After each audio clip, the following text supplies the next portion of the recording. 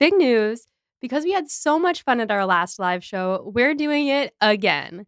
That's right, we're going live again, but this time we're going to the Ripped Bodice in Brooklyn, which is an absolute dream come true of a location. This show is going to be part of a larger romance festival being put on by Fish Market Theater Company, and I'll give you details about all of the awesome events that they'll have going on that weekend soon. But for now, head on over to the ticket link in the show notes and get your tickets for our performance, which will be on March 9th at 7:15 p.m. Eastern Time. We don't have streaming set up quite yet, but we're working on it because we know a lot of you aren't in New York. But if you are, or if you can get here, we hope that you'll get your tickets and come join us because it's going to be a blast.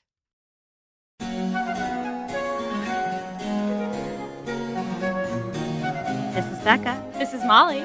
We're here to talk about Jane Austen. We're here to talk about some really exciting chapters of Jane Austen. This is like the mush section of Pride and Prejudice. Very mushy. It's obviously been a tough couple months for us all at this point in time, but good news for us, as Pride and Prejudice wraps up, things get sappy and lovely. It's so sweet and just living vicariously through these ladies. Oh my gosh. There's a lot to talk about here. For listeners who are joining us for the first time, I, Becca, have read a lot of Jane Austen books. Molly has never read any Jane Austen books, but she is getting very close to finishing her first, which is Pride and Prejudice. I'm so excited. I was talking to my friend last night. We were watching Star Wars over Zoom because I'm a nerd. That's what you do. Yeah. And she was like, so wait, you've never read any Jane Austen books?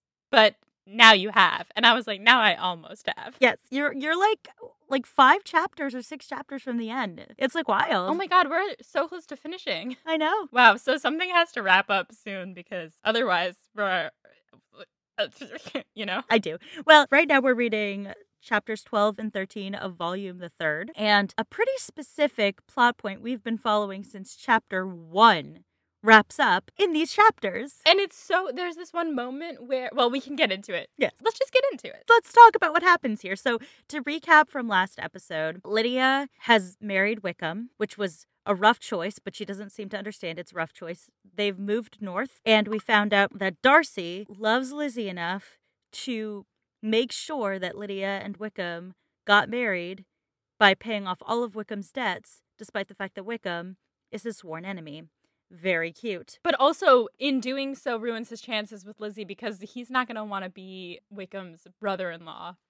I don't think, anyway. Yes. And also, on the other side of that, we had Bingley and Darcy returning to Longbourn. And being super awkward about it. Yeah, they were just messes. It's so cute. And so now we're going to talk about chapters 12 and 13. So, in chapter 12, the boys leave after visiting and being awkward messes. And Lizzie just can't stop thinking about Darcy's behavior and wondering, like, why he was being so weird because he had kind of done a 180 and been cool when she had last seen him, and he was nice to everyone. Now he's being awkward and kind of cold again. Yeah. And she's like, why would he even come if he's just going to be that way? Lizzie was all of us talking about interacting with our crush in that moment. What was it she said? She says, oh, he could be still amiable, still pleasing to my uncle and aunt when he was in town, and why not to me? If he fears me, why come hither? If he no longer cares for me, why silent? Teasing man, I will think no more of him. I also was thinking about, like, the first line of this, which is just, Lizzie walked out to recover her spirits, or, in other words, to dwell without interruption on those subjects that must deaden them more. Lizzie's catchphrase is, sorry, gotta go overthink this a little bit. She just sits in the corner being like, okay, what exactly did my crush say and do?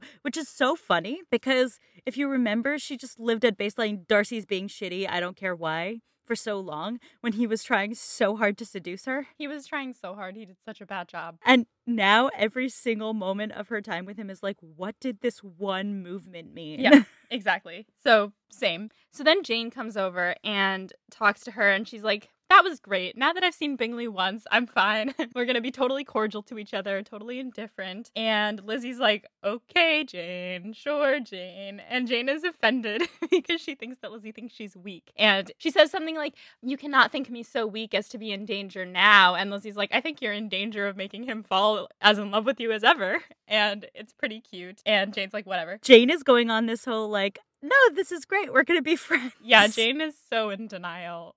But also, like, I don't believe her for a second, you know? Nobody believes her for a second. Oh, yeah, no, you can't.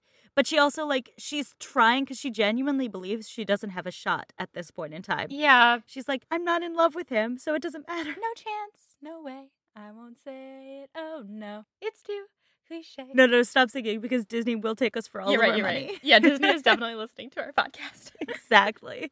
Disney, if you'd like to come on this podcast, we're happy to have you. Yeah, except Disney kind of sucks. Yeah, I meant the general concept of Disney, not Walt Disney himself. He's theoretically dead. Baby Yoda, come on the podcast. This is taking a turn. Let's get back into the Pride and the Prejudice. So they're invited over for dinner on Tuesday for a large party. And so everyone comes over, and Bingley and Darcy, to the credit of their punctuality as sportsmen, are very on time. And I just, at this point, I think we've heard enough that they're like sportsmen, but I still can't picture these two awkward, stupid boys being good at any sport, even if it's like croquet. I think they are good at the repressed sports for sure. Yeah. But I like that you just wrote literally the least sporty people because yes. They're like wearing their little heeled boots. Oh my God. Anyway. But what I was going to say is, I saw this in your notes later. Dinner in this time period does mean lunch. So what I'm picturing here is like basically brunch. Ooh, I want brunch. Great. Okay, so they're over for brunch, and Bingley sits by Jane, which makes Lizzie very happy. And then she looks over to see what Darcy thinks about it, and Darcy is like kind of stone-faced, like not making any expressions. I'm kind of confused what she thinks. Like, does she think that he's changed his mind and given Bingley his permission? Does she think that he hasn't? She doesn't know what's happening because she can't read him. Okay. I also think there was a cute moment here where Bingley was like nervous, and then Jane smiled at him, and he just kind of was like, okay. Yeah, there's an empty seat next to Jane. He walks into the cafeteria. He looks around, awkwardly holding his tray. He sees Jane. Jane turns, gives him a smile, and then he goes, okay, and he sits down, and then Darcy sits down next to the only other available seat, which is next to Mrs. Bennet. And Lizzie notes that this will not give either of them any pleasure, which is beautiful. I want to reiterate, remember how rude Mrs. Bennet was to Darcy? Yes, and she continues to be rude to him at this meal. Yes. And it's very uncomfortable for everybody. Especially for Lizzie, who knows that Mr. Darcy saved their lives. And then she says this really cute thing. It says, she would at times have given anything to be privileged to tell him that his kindness was neither unknown nor unfelt by the whole of the family. She just wants to tell him that she's thankful. She wants to do more than just tell him she's thankful. She wants to show him that she's thankful. She kind of is just hoping the whole time for a moment alone with him. And she hopes that maybe after dinner or brunch, the men go to smoke and then they come back into the drawing room. She's hoping that that'll be her moment to talk to him. And she vows that if he doesn't come to her then, she will give him up for good, which is so silly. Of course you're not going to give him up for good, Lizzie, but whatever. But then the girls are all gathered closely around the tea things, and they're like making tea and coffee, and someone, and it doesn't even say who, like leans over to Lizzie and is like, the men shan't come and part us. I am determined. We want none of them, do we? Why are they doing a girls only thing over here? Well, remember that Catherine de Bourgh did that, Catherine de Bourgh at Rosings. And, it's been a while since Catherine de Bourgh has made it into the podcast because I haven't said her name in a bit. But it's just like girl time. It's sort of a girls' rule, boys' rule sort of situation. That's annoying. Also, I want to be clear. When I say this is like brunch, dinner does mean lunch. I just feel like the party I'm picturing is like a Sunday brunch party. For sure. Yes, it is a Tuesday, but... Well, they don't have weekends because they're all like the upper class. You're right. Their lives are quarantined. Like, time doesn't matter. Right. But who is this girl? I don't know. It's like a big party. Maybe it's a Lucas. Could be a Lucas. Could be Mrs. Long. Could be Kitty. Who's to say? It's probably not Kitty. Kitty always wants boys there. Definitely. So Lizzie's just like watching him the whole time, and she gets jealous of him talking to other people. She envies everyone whom he deigns to speak words to, and then she's like, stop it, Lizzie. Can we talk about the fact that Lizzie in Love is so fucking sappy? Lizzie in Love is so sappy. She's so sarcastic and spiky when she's making fun of others or like noticing others. But when she's feeling her own feelings, she is so soft. She's like, I just want to talk to him. Why does everybody else get to talk to him and not me? I know. It's actually so fucking cute. And Darcy, I can imagine, is kind of the same way. Like, I'm realizing now he hasn't gotten a chance to, like, give her a real proposal. You mean proposal again didn't really do the trick? It didn't really do the trick. It was kind of mean. And I really want him to have a chance to just, like, say all of the kind things that I know are swirling around in his stupid boy brain. Yeah. Wow, imagine how good he would be at it if he could, like, write down his proposal and read it to her. Much better. We've learned that Darcy just needs to think things through before he says them out loud. Darcy, you're right. Good. So back to this. She gets mad at herself for being jealous because she thinks it would, why would she think that he would propose to her again? Nobody would ever propose twice. That would be so embarrassing. So he comes over to put his coffee cup away, and she's like, now's my chance. So she asks about Georgie, and then they have a brief interaction about Georgie, and then they just stand there in silence, and she thinks to herself that, I can't think of anything to say. I'll leave it up to him. He'll think of something to say, which is so stupid because he's Darcy. It's also so them. Do you remember when he went to visit her when she was staying with the Collinses, and he was sitting there just silently and finally trying to figure out something to say? I almost made Molly spit out her coffee. I took Becca speaking as a break to take a sip of coffee, and then she brought that up. Just it's very on brand for Darcy to not know how to talk to Lizzie. And back when Lizzie didn't give a shit about what Darcy thought, she would just sit there and she wouldn't care. She would just be like, yeah, remember when they danced and he couldn't think of anything to say? And she was like, well, it's your turn. Are you going to say anything to me or not? Yeah. Now she's like, how's your sister? How's Georgie? Is she lonely? I imagine her friends are no longer there. Yes, well, yes. And then they just stand there, and then Darcy just walks away. He just turns around and walks away. Because that's also a very Darcy move to do. Oh, entirely. For the first 3 months he knew Elizabeth Bennet, all he would do was stand near her. Yes. Instead of talking to her. Yes, like the vampire stalker that he is. Exactly. Then it's time for cards, and Darcy falls victim to her mother's rapacity, which means aggressive greed for whist players. And so Lizzie's like, well, there goes the night. And he's sitting over with her mom, and she's sitting playing different cards, and the only thing that gives her any sort of comfort is that she keeps looking over at him and he's looking over at her, and neither of them are playing very well, so they both lose because they were staring at each other the whole time. So basically, they are flirting. What disaster horny fucks. Honestly. They're flirting with their eyes, but not knowing how to do anything about it. Exactly. And Mrs. Bennet really wants them both to stay for supper, which is where I asked if dinner was lunch, and now I understand. But they leave too early. And Mrs. Bennet is then talking about how she thinks everything went really well. Even Darcy complimented the food. And then she tells Jane that Mrs. Long said that she was certain we'd see Jane at Netherfield at last. So fun fact here, Mrs. Bennet notes that Darcy probably has, quote, 2 to 3 French cooks. Yes. English food at the time even was less class A than French food. Mm. French food was at the time the peak of cuisine. I think we can all now acknowledge that lots of other cuisines bring about lots of other really lovely, delectable food. But it's specifically Mrs. Bennet made a French dish or had her chefs make one, and yeah, they had a haunch. What's a haunch? Like a thigh? I think it was a pastry. Partridge. They had partridge. What's a partridge? Partridge is a bird. They had a bird. You're right. And a partridge in a pear tree. So they had little birds for brunch. So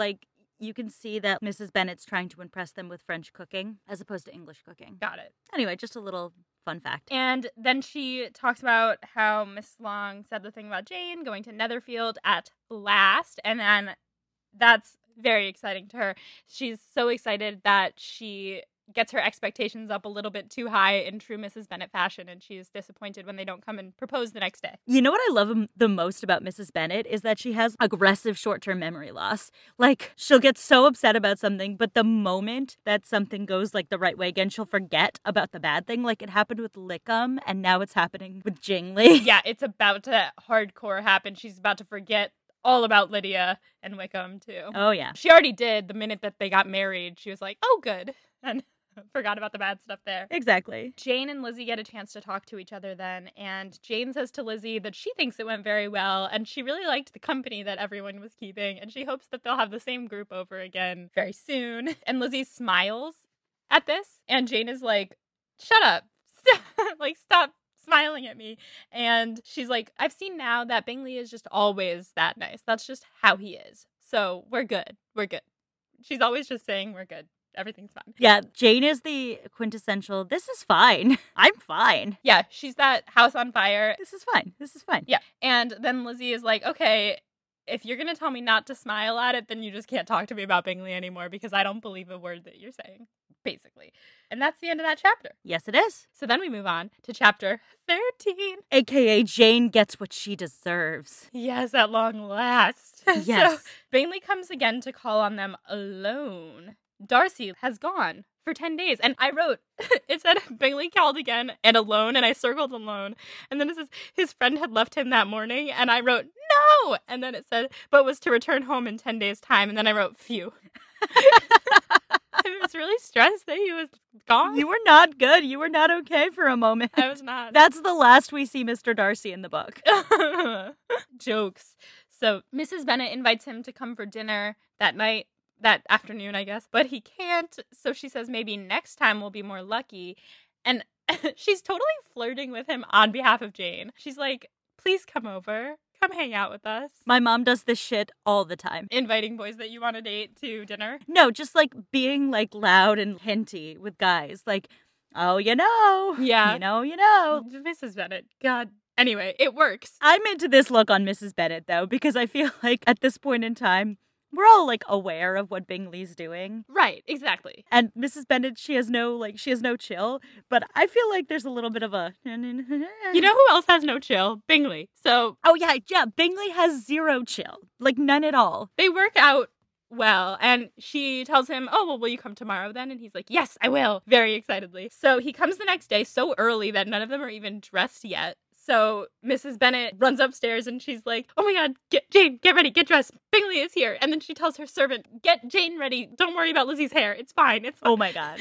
And she's like, it just matters that Jane looks good. So the way I picture that is that like the servant is literally halfway through doing Lizzie's hair and that she bursts through. She's like, Jane needs to be ready. Put down Lizzie's hair. She can finish it herself. Exactly. And Lizzie's like, okay. And they're like, okay, well, Mom, Kitty already went upstairs like half an hour ago.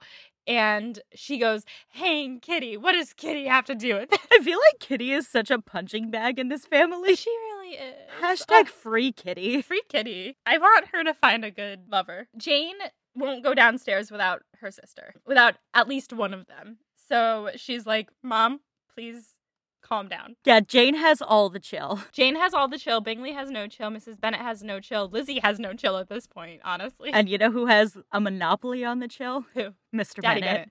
Yeah, absolutely. So they all go down and have tea together, and Mr. Bennet and Mary both go off to read separately. Mary goes to go practice her instrument badly. So then it's just the four of them, I guess, including Bingley. It said that 2 of the 5 obstacles have been removed in Mrs. Bennet's mind. So Mrs. Bennet keeps like winking at Lizzie and Kitty. And Kitty's like, what? Kitty's like, Mom, what are you doing? Do you have something in your eye? And she's like, no. And then she's like, Kitty, I gotta talk to you. So Mrs. Bennet and Kitty go into the hallway, and then it's just Jane, Lizzie, and Mr. Bingley. And Jane, as soon as Mrs. Bennet and Kitty are gone, she like glares at Lizzie like, you are not getting up and leaving me alone with him, because she still doesn't think she has a chance. She thinks that Mrs. Bennet is being very like overstepping. Embarrassing. And then Mrs. Bennet comes back in and she's like, Lizzie, I have to talk to you. And so Lizzie goes to talk to her and she's like, Kitty and I are gonna go upstairs. And Lizzie is like, okay. And then they go, and then she goes back into the room. So Mrs. Bennet was unsuccessful in this moment. Nothing else happens that day. There is like a lot of Lizzie third wheeling Jane and Bingley Yes. in this chapter. And for some reason, Lizzie doesn't feel weird about it, but I think what my headcanon is on this, and something that I think is pretty heavily implied in the books, is that Lizzie and Bingley get along really well. they're bros. I love this for them. They are such bros. They get along, and you get the sense that like they really enjoy each other's company in like a platonic manner. Yeah. So like it is kind of not weird that they're all there because, Lizzie gets along with everybody. Especially if he's about to be her brother, because the next day, segue, the next day, Bingley is invited to come shoot in the morning with Mr. Bennet. And Jane, from this point forward, says nothing of her indifference. Lizzie is certain that they're going to get married soon unless Darcy comes back and stops it, but she doubts that he would. She's still confused about that, which is annoying because I think that she can think better of Darcy than that. Anyway, Bingley comes the next morning and shoots with Daddy Bennett, and Daddy Bennett loves him. And it talks about how he comes out of his shell that he's always in, and he's like talking and laughing and hanging out with Bingley and loving him. Honestly, who doesn't want to be on that hunting trip? I would love to, and I'm vegan. Oh man, it's so easy to crush on Bingley in these chapters too. Yeah, oh, he's so sweet. So Lizzie goes during this time to go write a letter. So she's not there to counteract Mrs. Bennet's schemes of getting Jane and Bingley alone. And she goes back to the drawing room after her letter is done, and she accidentally walks in on Bingley alone, standing close together over the hearth. And make it out! No, they weren't making out, but I really want them to have been making out. they were in earnest conversation. Even hotter. Yeah. And Lizzie like freezes in the doorway, and everyone stares at each other for a minute very uncomfortably, and then Bingley just runs out of the room, pulling a full-on Darcy. Being a disaster and awkward after professing love is absolutely pulling a Darcy. Yeah. Oh, but just running away in general. Exactly. Then Jane runs up to Lizzie, and she tells her she's been made the happiest woman in the world. She says it's too much that she could be this happy. Why isn't everyone in the world this happy? And she's just... Jane. Did your heart sing when you read that line? Yeah, I almost cried. I was like, at last. And also just that her first thought, instead of like being like, this is so exciting for me, she's like, why isn't everyone this happy? And she's so excited to go tell everyone about it because she knows it's going to make them so happy, and she's just so good. God bless Jane Bennett. Honestly, the least problematic character ever written. Yeah, just good. Just a good person. We just stand, and this chapter is when Jane gets what she deserves. At last. At last. And Lizzie is so happy, and Jane runs off to tell everyone. And Lizzie, I liked this moment. I'll read it out loud. Elizabeth, who was left by herself, now smiled at the rapidity and ease with which an affair was finally settled that had given them so many previous months of surprise and vexation. And this, said she, is the end of all his friends' anxious circumspection, of all his sister's falsehood and contrivance, the happiest, wisest, and most reasonable end. That Jane and Bingley Getting married! are gonna get married. Oh, finally. They're engaged! They're engaged! Yay! So happy. So happy. I'm so sorry that Graham has to hear that little squeal that I just did. I know. That's my jingly squeal, because they're so cute. We all have a jingly squeal. They're so freaking sweet. And then we get to see Bingley and Lizzie being bros, because Bingley like runs in and he's like, where's your sister? And she's like, she went upstairs. And then he comes in and he and Lizzie have this cute little moment where they're talking about how they're going to be so happy as brother and sister. And Lizzie tells him that she knows they're going to be very happy because they're so similar. And she notices that they both have the same feelings towards each other. Like he's just as in love with Jane as she is with him. And it's just warming Lizzie's heart. I like to think that Bingley is like skipping around the Bennett house at this point in time, you know what I mean? Yeah. Oh man. We all just need this in our life. Oh my god. Listeners, like you can't see this, but Molly and I are both like grinning right now. Yeah. It's like really nice. And everyone's just happy. And then Bingley leaves for the day, and Daddy Bennett tells Jane that she'll be very happy, and then he has a weird Daddy Bennett moment. Oh, read the quote. This is actually pretty famous. Oh, really? Yeah. Because I wrote it down. Yes. So this is just so weird. He's like, Jane, you're going to be really happy. You are a good girl, and I have great pleasure in thinking you will be so happily settled. I have not a doubt of your doing very well together. Your tempers are by no means unlike. You are each of you so complying that nothing will ever be resolved on, so easy that every servant will cheat you, and so generous that you will always exceed your income. That just took a turn. It was like, it started out being like, you're so good together. You're so kind. You're both so similar. You're gonna never let anything get done. Your servants are gonna steal from you, and you're gonna always be in debt. But they'll always be happy. That's sort of the point, is that like, yeah, they're gonna be so nice to everyone that they're gonna be untouched by the bad things in the world. You know what I mean? And they will always be happy together. We talked about this towards the very beginning of the podcast, but Jane and Bingley as a couple are one of those weird combo sunshine couples. They're both so sunny and sweet. Oh yeah, we did talk about this. Yeah. I remember thinking, then they can't be together because they're too sunny and sweet. But they can. The world can take a couple this sweet. They can. And Jane's first response to that was like, no, like matters of money, I'll never let myself go into debt. And Mrs. Bennett is like, no, Bingley has $4,000 or $5,000 a year. They're going to be fine. So she's like talking about his money still. We talked about this a little bit. He's like new money, right? He's not that rich. Bingley's the son of a tradesman. So he's like new money in society, but he's like he's broken up through the ranks a little bit. So he's got a lot of funding, and Jane is like a poor daughter of a gentleman. So together they're like set. Nice. So Mrs. Bennet is talking about how she knew it all along. She knew that everything would work out fine. She knew that Jane wasn't so beautiful for nothing. And Wickham and Lydia are all forgotten. Now Mrs. Bennet's favorite daughter is Jane, without a doubt. And she's just, that short-term memory is... It's doing its work. Zooping right We're going along. to talk about this a bit more in the study questions, but this is like everything Mrs. Bennet has ever wanted. Ever. Yeah, we talked about this in the beginning. She was, I mean, as soon as Bingley arrived, she was like, gotta secure him for Jane. Yep. She's my eldest daughter. Gotta marry her off to the hottest Actually, man. what she basically said was, there's an eligible man in town. I got 5 daughters. One of them's got to get him. Right. One of them got him. One of them got him. And Mary and Kitty immediately start, like, asking for things at Netherfield. Mary wants the library, and Kitty begs her to throw balls every winter. What a personality show. Oh, yeah, it's like peak. Mary wants access to the library. Yeah. Kitty wants parties. Yep, peak them. And Lydia doesn't know that they got engaged. I just realized Lydia's all the way up north. Yep. Not that I miss her or anything, but... Back to Jane, the one that didn't disappoint Mrs. Bennet and Mr. Bennet. Yes. So Bingley starts coming every day to Longbourn, and so now Jane hardly has any time to hang out with Lizzie, except when Bingley and Jane are in separate rooms, separated by some sort of something or other. Each of them hangs out with Lizzie in turn. So Lizzie will hang out with either Bingley or Jane, and they're both just like talking about how much they love the other one, and I imagine, and it's very cute. Which, like, I'm sure actually genuinely makes Lizzie happy because it can be really annoying when your friends are in a really happy relationship and won't shut up about it. Mm-hmm. But when you care enough about the person, you're like, no, I genuinely want to hear about how happy you are all the time because you've been through shit. Yeah. And I'm happy that you're happy now. Also, I just really love this Bingley and Lizzie friendship. Right? Now that we're nearing the end of the book, I can tell you that I, like, high-key love Bingley. Like, he is one of my faves. Obviously a very flawed character. He's just a little dumb. He's just a little dumb and he's a little impressionable. Yeah. But he's such a sweetheart.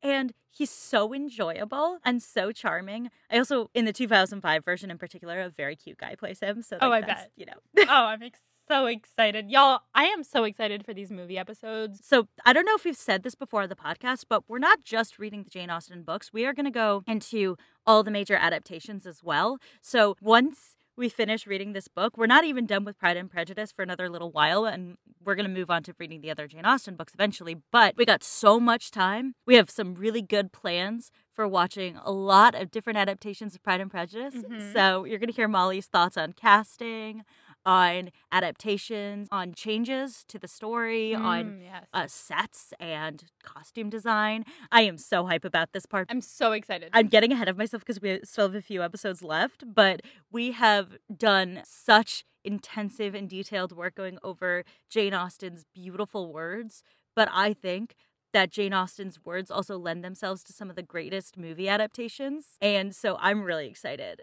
to show you all these things. Also, like, I feel like everyone's talking on the internet right now about how now is a great time to watch, like, Regency romances, and I am just, like, I want to be there with you right yes. now. You are so close, my dear. So close. You're so close. Yeah. Yeah, and if you have any, like, obscure Pride and Prejudice adaptations that you, like, really love, feel free to let us know about them, and we'll see if we can squeeze them in to our schedule. We're going to do all the major ones. So we're going to do, obviously, 2005 and the 1990s version as well. Colin Firth, Keira Knightley, so that Molly can understand their Same movie. different movies. And then we're also going to do, I know for sure we're going to do, like, Bridget Jones' Diary, Bride and Prejudice, the Lizzie Bennet Diaries. And, you know, we have a lot of cool stuff coming your way. We have a lot of content, guys. Pride and Prejudice and zombies. Oh, yes. Oh, yes.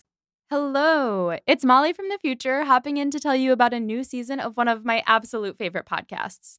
Hot and Bothered, hosted by returning Pride and Prejudice guest Vanessa Zoltan, is a podcast that treats romance as sacred. You've probably all already heard of this podcast because in their 4th season, they covered Pride and Prejudice. And now, Hot and Bothered is back with a season that is all about romantic films. The first 10 episodes of this new season follow Vanessa as she learns how to critically watch movies by looking closely at the classic 2003 rom-com How to Lose a Guy in 10 Days.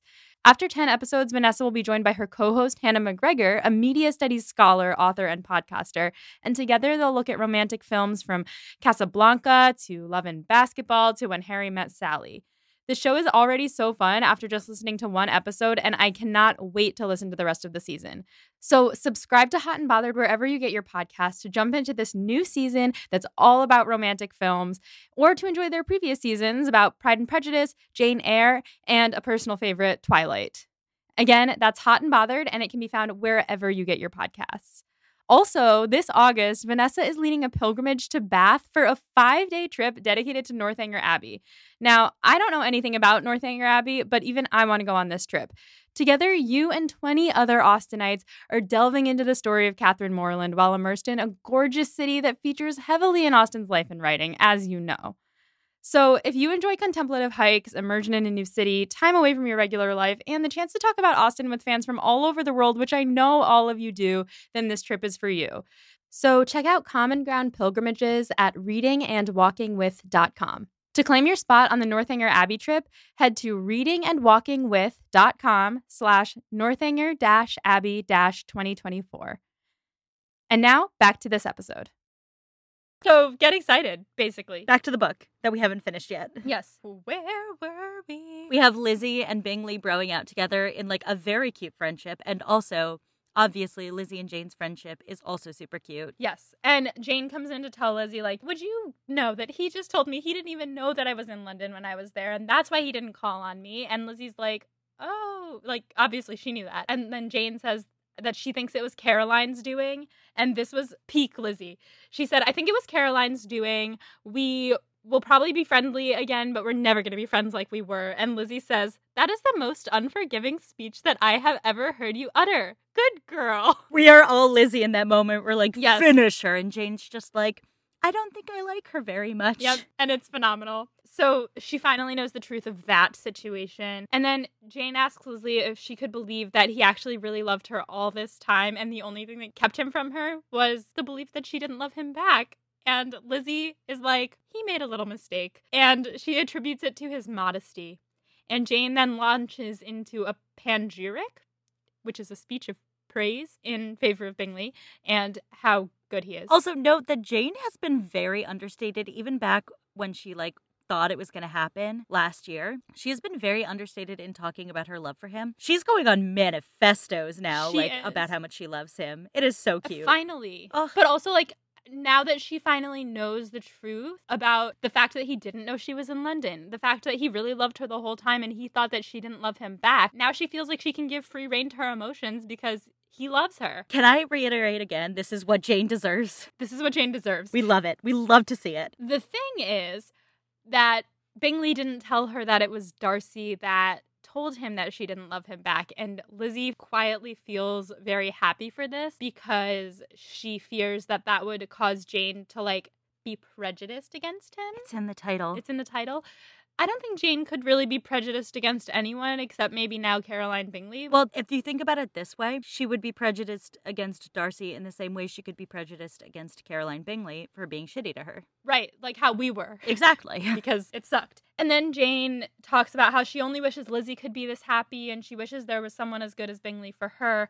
And Lizzie says she couldn't possibly be as happy as Jane even if she had 40 such men. But maybe in time she'll meet with another Collins and she'll get married. Yikes. Yeah, Lizzie, I know she's joking, but Lizzie, gross. Just no. But that's also really undervaluing herself because saying she'll meet with someone else who will throw himself at her and she'll marry him even if she doesn't love him. Lizzie's being a dramatic bitch right now because basically her thought is, I have the one love.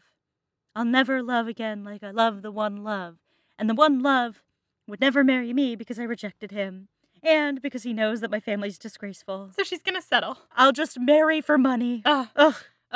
Lizzie. She's being very dramatic. Hand on the forehead, the drama. Exactly. Then Mrs. Bennet is so excited. She just tells the world about Jane and Bingley, and now the Bennets are viewed as the luckiest family in the world. And that is the end of the chapter. And that brings us to Becca's study questions. Woohoo! There are a lot today, so I'm excited to go into them. Yay. So first, we're gonna start with Lizzie overthinking everything having to do with Darcy in these chapters and her sort of dramatic turn in these chapters. I wondered if you wanted to talk about how this differs from their Pemberley interactions, how this differs from their Rosings interactions, basically where they are at this point in their relationship. Well, I think it's hard because Lizzie was on vacation, right? When things kind of got very easy for them to like hang out and not bro out, but like fall in love, you know?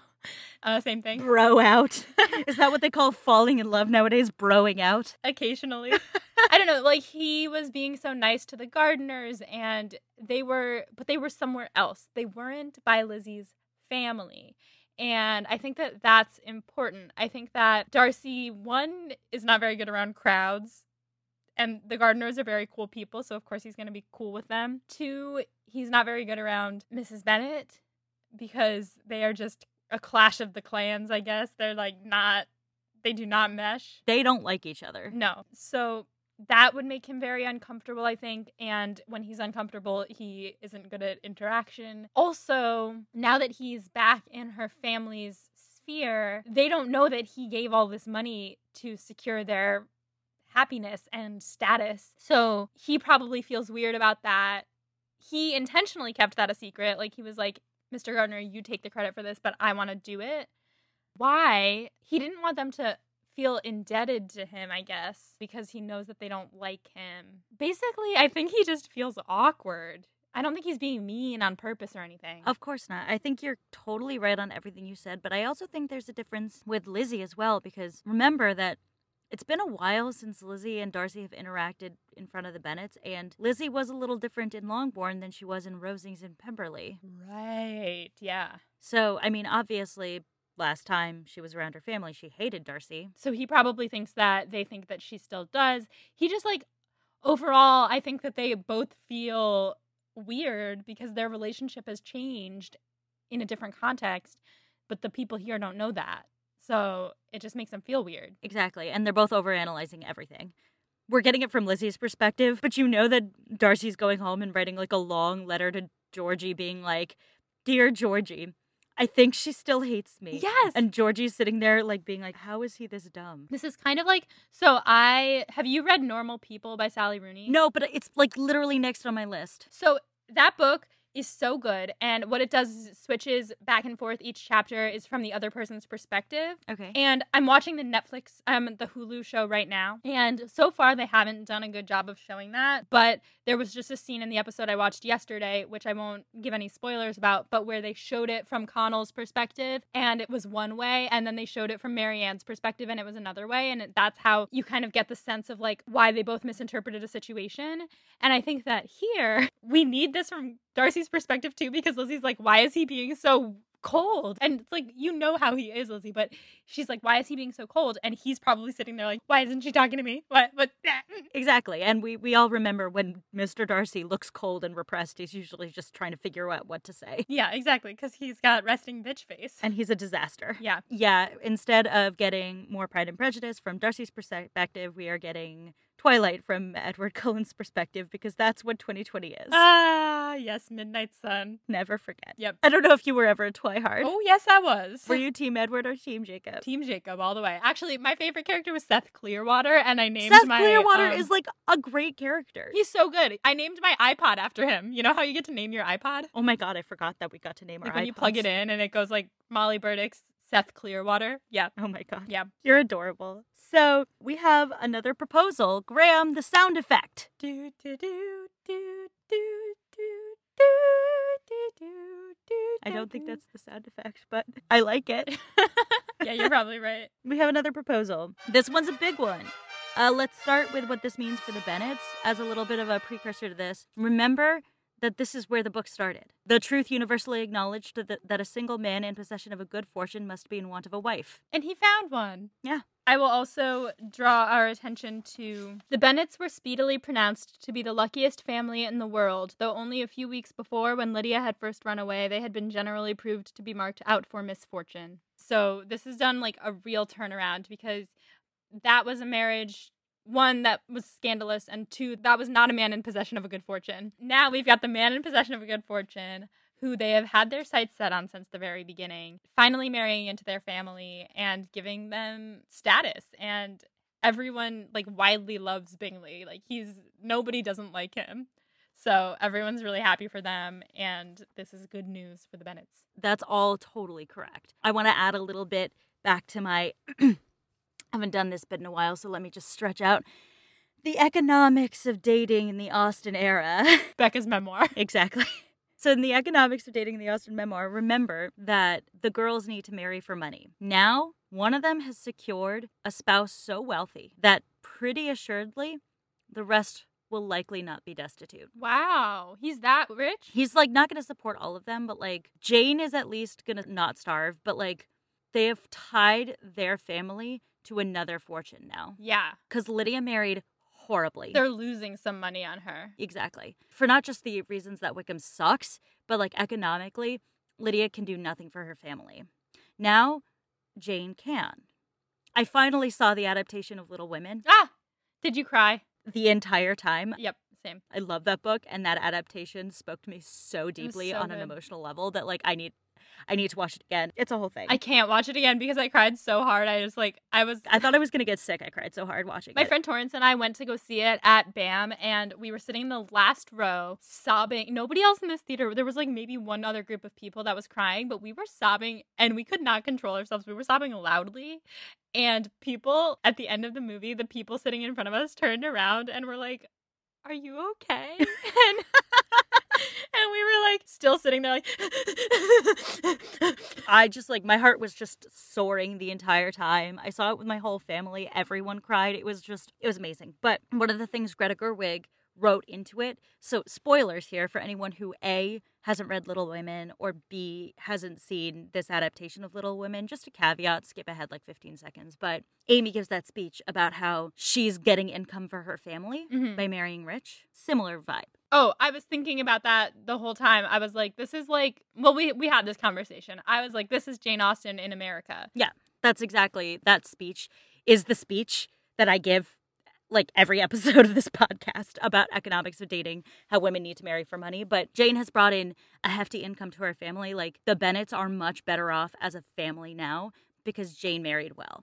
Like that kind of erases Lydia's horrible mistakes. So the panic that we've been feeling from Mrs. Bennet all book, the panic flow has like calmed down now. Because it's likely now her daughters will not starve. Good. Good on Jane for doing that. A lot of the next part is breaking down what the Jingley marriage means. So we're going to go really into this. So now I want to talk about what it means for Bingley's character. I want your thoughts before I talk. Well, one, if he was still operating under Darcy's kind of, she's not good enough, blah, blah, blah, her family, blah, blah, blah, blah, this means that he has gotten a little bit of a backbone and gone on and done the thing anyway because he loves her. Though I do not think that Darcy is still saying that. I think that Darcy was probably like, "Go for it, dude." That's exactly how he probably said it too. Yeah, he was probably sitting there like on the horse, sipping his tea on the horse together with his tea, and he tapped Bingley on the shoulder because he's sitting behind him because obviously, and he said, "Hey, go for it, dude." Which I think, therefore, I still think that Bingley probably has grown a little bit of a spine because now he's talking for himself and like speaking up for himself and like what he wants. But I think that this says something greater about the Bingley Darcy friendship squad over there and like what they believe about the Bennet family. Also, I love Bingley. Like, what a sweet boy. We stan. We stan. So, yeah, I think you're right. I think at this point in time, we can infer that Darcy's not quite as disapproving as he used to be of the match. For sure. We can infer he at least told Bingley, I might have been wrong about her feelings. Oh, right, because Lizzie told him that, right? Yeah. Oh, good boy. I also think that even if Darcy changed his mind, it's likely that the sisters did not. Yes. So, first of all, another loss for Caroline Bingley. Yeah. I forgot about them again. I keep forgetting. It's not that I forget about them, I just forget that they're related to Bingley. Oh, yeah, because they suck, and Bingley's great. They really suck. So that means that he's defying his sisters. So he has indeed grown a backbone. Exactly. That's what I'm saying, is that your first comment on Bingley in the first episode of this podcast... He needs 12 opinions. He needs 12 opinions. Now... He did this with his own opinion. This is his opinion. This is his choice. Oh, I'm so proud of him. You know what this is? Growth.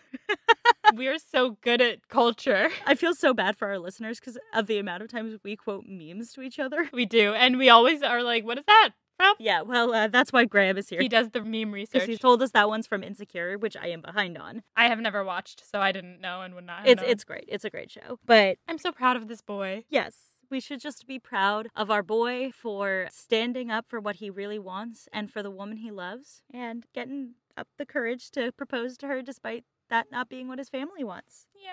All very sweet. Next question. This marriage. Compare it to Lickham, and how does it affect Lickham? When you say Wickham, you mean Lydia Wickham, right? Yeah. Okay. Well, Wickham sucks. Yeah, they suck. This marriage, Jingley has done everything right. Bingley has done the courtship. He's gone to their house every day. He's won over the family. And then he proposed, and then he just did everything right. And he's also wealthy. Whereas Wickham stole the daughter away when he didn't even have the balls to go to her when she was at Longbourn and even speak to her parents. He ran off with her to go have sex in a motel and wasn't even going to marry her, and then had to be paid a lot of money to marry her, which from the outside people might then forgive. Like, not everyone knows about the, what's it called, scandal. Premarital sex. Nobody knows about the premarital sex, but they also might not know that Wickham sucks because Darcy didn't tell them, and Lizzie didn't tell them, and Jane didn't tell them that Darcy sucks. I meant that Wickham sucks. Oh boy. That they didn't tell them. Back to episode 1. Yikes, that Bingley. I think it's pretty clear. People know that Wickham sucks now because he left a bunch of debts behind. Right. That's true. So people know that Wickham sucks, but ultimately, they might not know about the scandal surrounding the marriage, and they might think, okay, she married this guy who has a lot of debts. No, nobody's going to like that marriage. I guess ultimately, Lickham has done everything wrong, everything they could to shame their family, and then they left. They were just like, boop, bye. Bingley has done everything right, and Jingley is going to live at Netherfield and basically just bring honor to us all. I was thinking about Mulan this episode because I was like, do you want to stay for dinner? Do you want to stay forever? Do you want to stay forever? Mrs. Bennet. Yeah. Yeah, I think that's all accurate. And I also think the other element to this that I'm saying now, because we've talked about it before, is the Charlotte Collins match versus the Lickham match versus the Jingley match. We have Charlotte and Collins doing all the mechanisms of marrying for money. We have Lydia and Wickham doing the exact opposite, marrying for lust and making terrible choices. And then you have Jane and Bingley, the first couple we've seen get engaged in this book. Marry for love. For love. And also, it's a sensible match. They married for love. They did. It's the first couple we can look at and say objectively, they'll be happy. Okay, the tea. Lizzie and Jane both fell in love with rich guys. Like, how convenient for them. But, like, I want to see the Jane Austen book where someone falls in love with a poor guy. That is an excellent point, and one I was saving for sort of the end of the book. But general problem with Jane Austen novels is the convenience that all the heroines happen to fall for rich guys. Yeah. How coincidental. How coincidental. Maybe it's time for someone to write a Regency-style novel, but about the other way around. You mean the princess and the stable boy sort of scenario? Yeah. Interesting. Noted. All right. The next question I have is about Jane. How has her character changed? And this is also just free license to just gush about how Jane deserves this. She deserved this. She has done a complete 180. Before, she was so self-deprecating and like, he couldn't love me. Like, this whole time she's been like, we're gonna be friends, it's gonna be fine. Like, because first she thought he hates me, then she thought he seems perfectly indifferent to me, like he's just that nice to everybody, he's just nice, he's just a nice guy, I'm fine.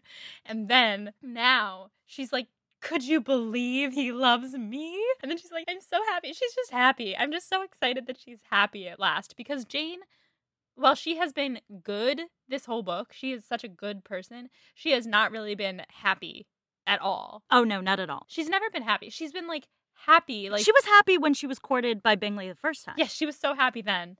And then, since then, she's kind of just been, like, there for everyone else during their problems. Yeah. Jane, now she gets to be happy. So, back really early on, you do not remember this. We had a conversation where you thought that Jane could learn from Lizzie to be a bit more discerning of people. And I said, without spoiling anything, I think that Jane and Lizzie could learn from each other. Yeah. I remember that conversation. And now we see that Lizzie has learned that she is sometimes harsh and judgmental and prejudiced Mm-hmm.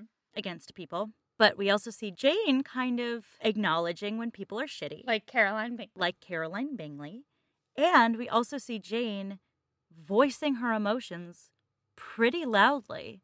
And it is one of the most consistent traits in our character since the beginning of the book that even if she's happy, she's going to be understated. Mm-hmm. And now she's not. She's letting herself. She's letting herself Yeah. be. She's letting herself dislike people and she's letting herself love. And she's letting herself be happy and not feel guilty about it. Exactly. So I stand this journey for Jane. Me too. It's a phenomenal one. I know we're being really gushy this episode, guys. We need some happiness in our quarantine life. is really hard. And like there's genuinely no love story that is purer and more heartwarming than Jingli. Yeah. Oh, man. On that note, the last question before our standbys is, I want to go back to the Daddy Bennett quote, the one that you thought was weird. Yeah. I want to like unpack it a little bit. Yeah, please, because it was kind of weird. So basically, what Daddy Bennett is saying is it's pretty obvious that the two of them are alike in that they see the best in people and that they have this positive outlook on life and that, you know, it will lead to the fact that like some people will take advantage of them in life, but overall they'll be happy. Yes. And that, I think, is a really nice sentiment of a lot of times in good literature, the positive, peppy characters get knocked down. Mm-hmm. We actually get a scenario where they get a happy ending, and that's really nice. Yeah. The one caveat I'll add to it is that there are certain people in their family who they might have to pay for. Right. Looking at Lickham. So I think that, like, this couple is pretty obviously the secondary love story of this book. Mm-hmm. And it's nice to acknowledge who they are, how they differ from our main protagonists, and what that means for their happiness, if that makes sense. Yeah. I will say, I don't think that he needed to say that at that moment. He could have just been like, happy for you, Jane. Love this guy. Very, very good choice. But he had to be Daddy Bennett, and he had to say something a little bit snarky because that's just who he is. And, It is. you know, we stand that for him. We do. I think he didn't have to do it, but he did it. And it was weird, but it's kind of funny. I mean, Yeah. It's not untrue. It's just basically like the world can be crap, but two people who genuinely don't see the world that way have found the sunniness with each other. Also, do you think he's a little bit jealous because he is seeing how happy a marriage can be? Maybe, but I mean, I think it's more like Daddy Bennett, for his flaws, loves his daughter and He really does. wants her to be happy. He does love Jane. Not as much as he loves Lizzie. I think he does think that both Jane and Bingley are a little dopey. Yeah, because he's a hardened man. Exactly. But I think he acknowledges that this man is going to make his daughter really happy. And rich. And rich, and that is no small matter to him. Exactly. All right. Funniest quote. I picked one today. I know. I'm so proud of you. Thank You know you. what this is? Growth. Growth. So, this is when Bingley and Darcy have left the dinner party on Tuesday, and Mrs. Bennet is telling Jane about how Mrs. Long said that they'll soon see her at Netherfield, and that makes Mrs. Bennet very happy, and she says, "Do you know what I heard Mrs. Long say? Ah, Mrs. Bennet, we shall have her at Netherfield at last. She did indeed. I do think Mrs. Long is as good a creature as ever lived, and her nieces are very pretty behaved girls, and not at all handsome. I like them prodigiously." Ah, so Mrs. Bennet. Mrs. Bennet, like, does a full circle back to beginning of the book, Mrs. Bennet, and it's wonderful. I would like to take a moment to actually read the comparison to that quote at the beginning of the book. It's on the first page. No, it's not. Hang on. It's on the first She page. says the thing about Mrs. Long and how she hates her. Anyway, I don't know if I'm going to find this quote, but basically, at the beginning of the book, she was like, I hate Mrs. Long, but that's where I get all my gossip. And then now she's like, I love Mrs. Long because her daughters are ugly, and she said that you're going to marry Bingley. So anyway, it's funny. Yep. It's just the joy with which she says her daughters are ugly. I like them prodigiously. She likes all ugly people because they're no competition to her daughters. Exactly. All right. Questions moving forward? You know, all right, Bingley and Jane, settled. Maybe we'll have a wedding. Maybe that's where we'll see Mr. Darcy again. I'm still curious about will Lickham stay together because maybe they just stay together. But maybe they do. But I'm curious. I'm curious if we'll get to hear Caroline Bingley's reaction to this. Excellent. Who wins the chapters? Bingley! Jane!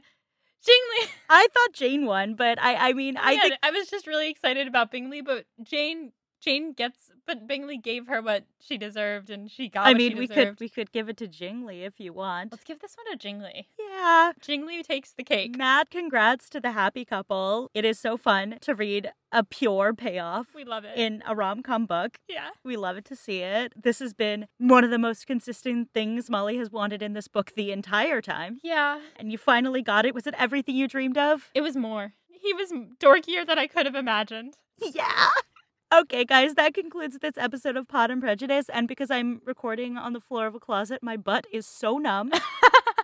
Nice. So we need to stop recording. But until next time, stay proper. Find yourself a Bingley.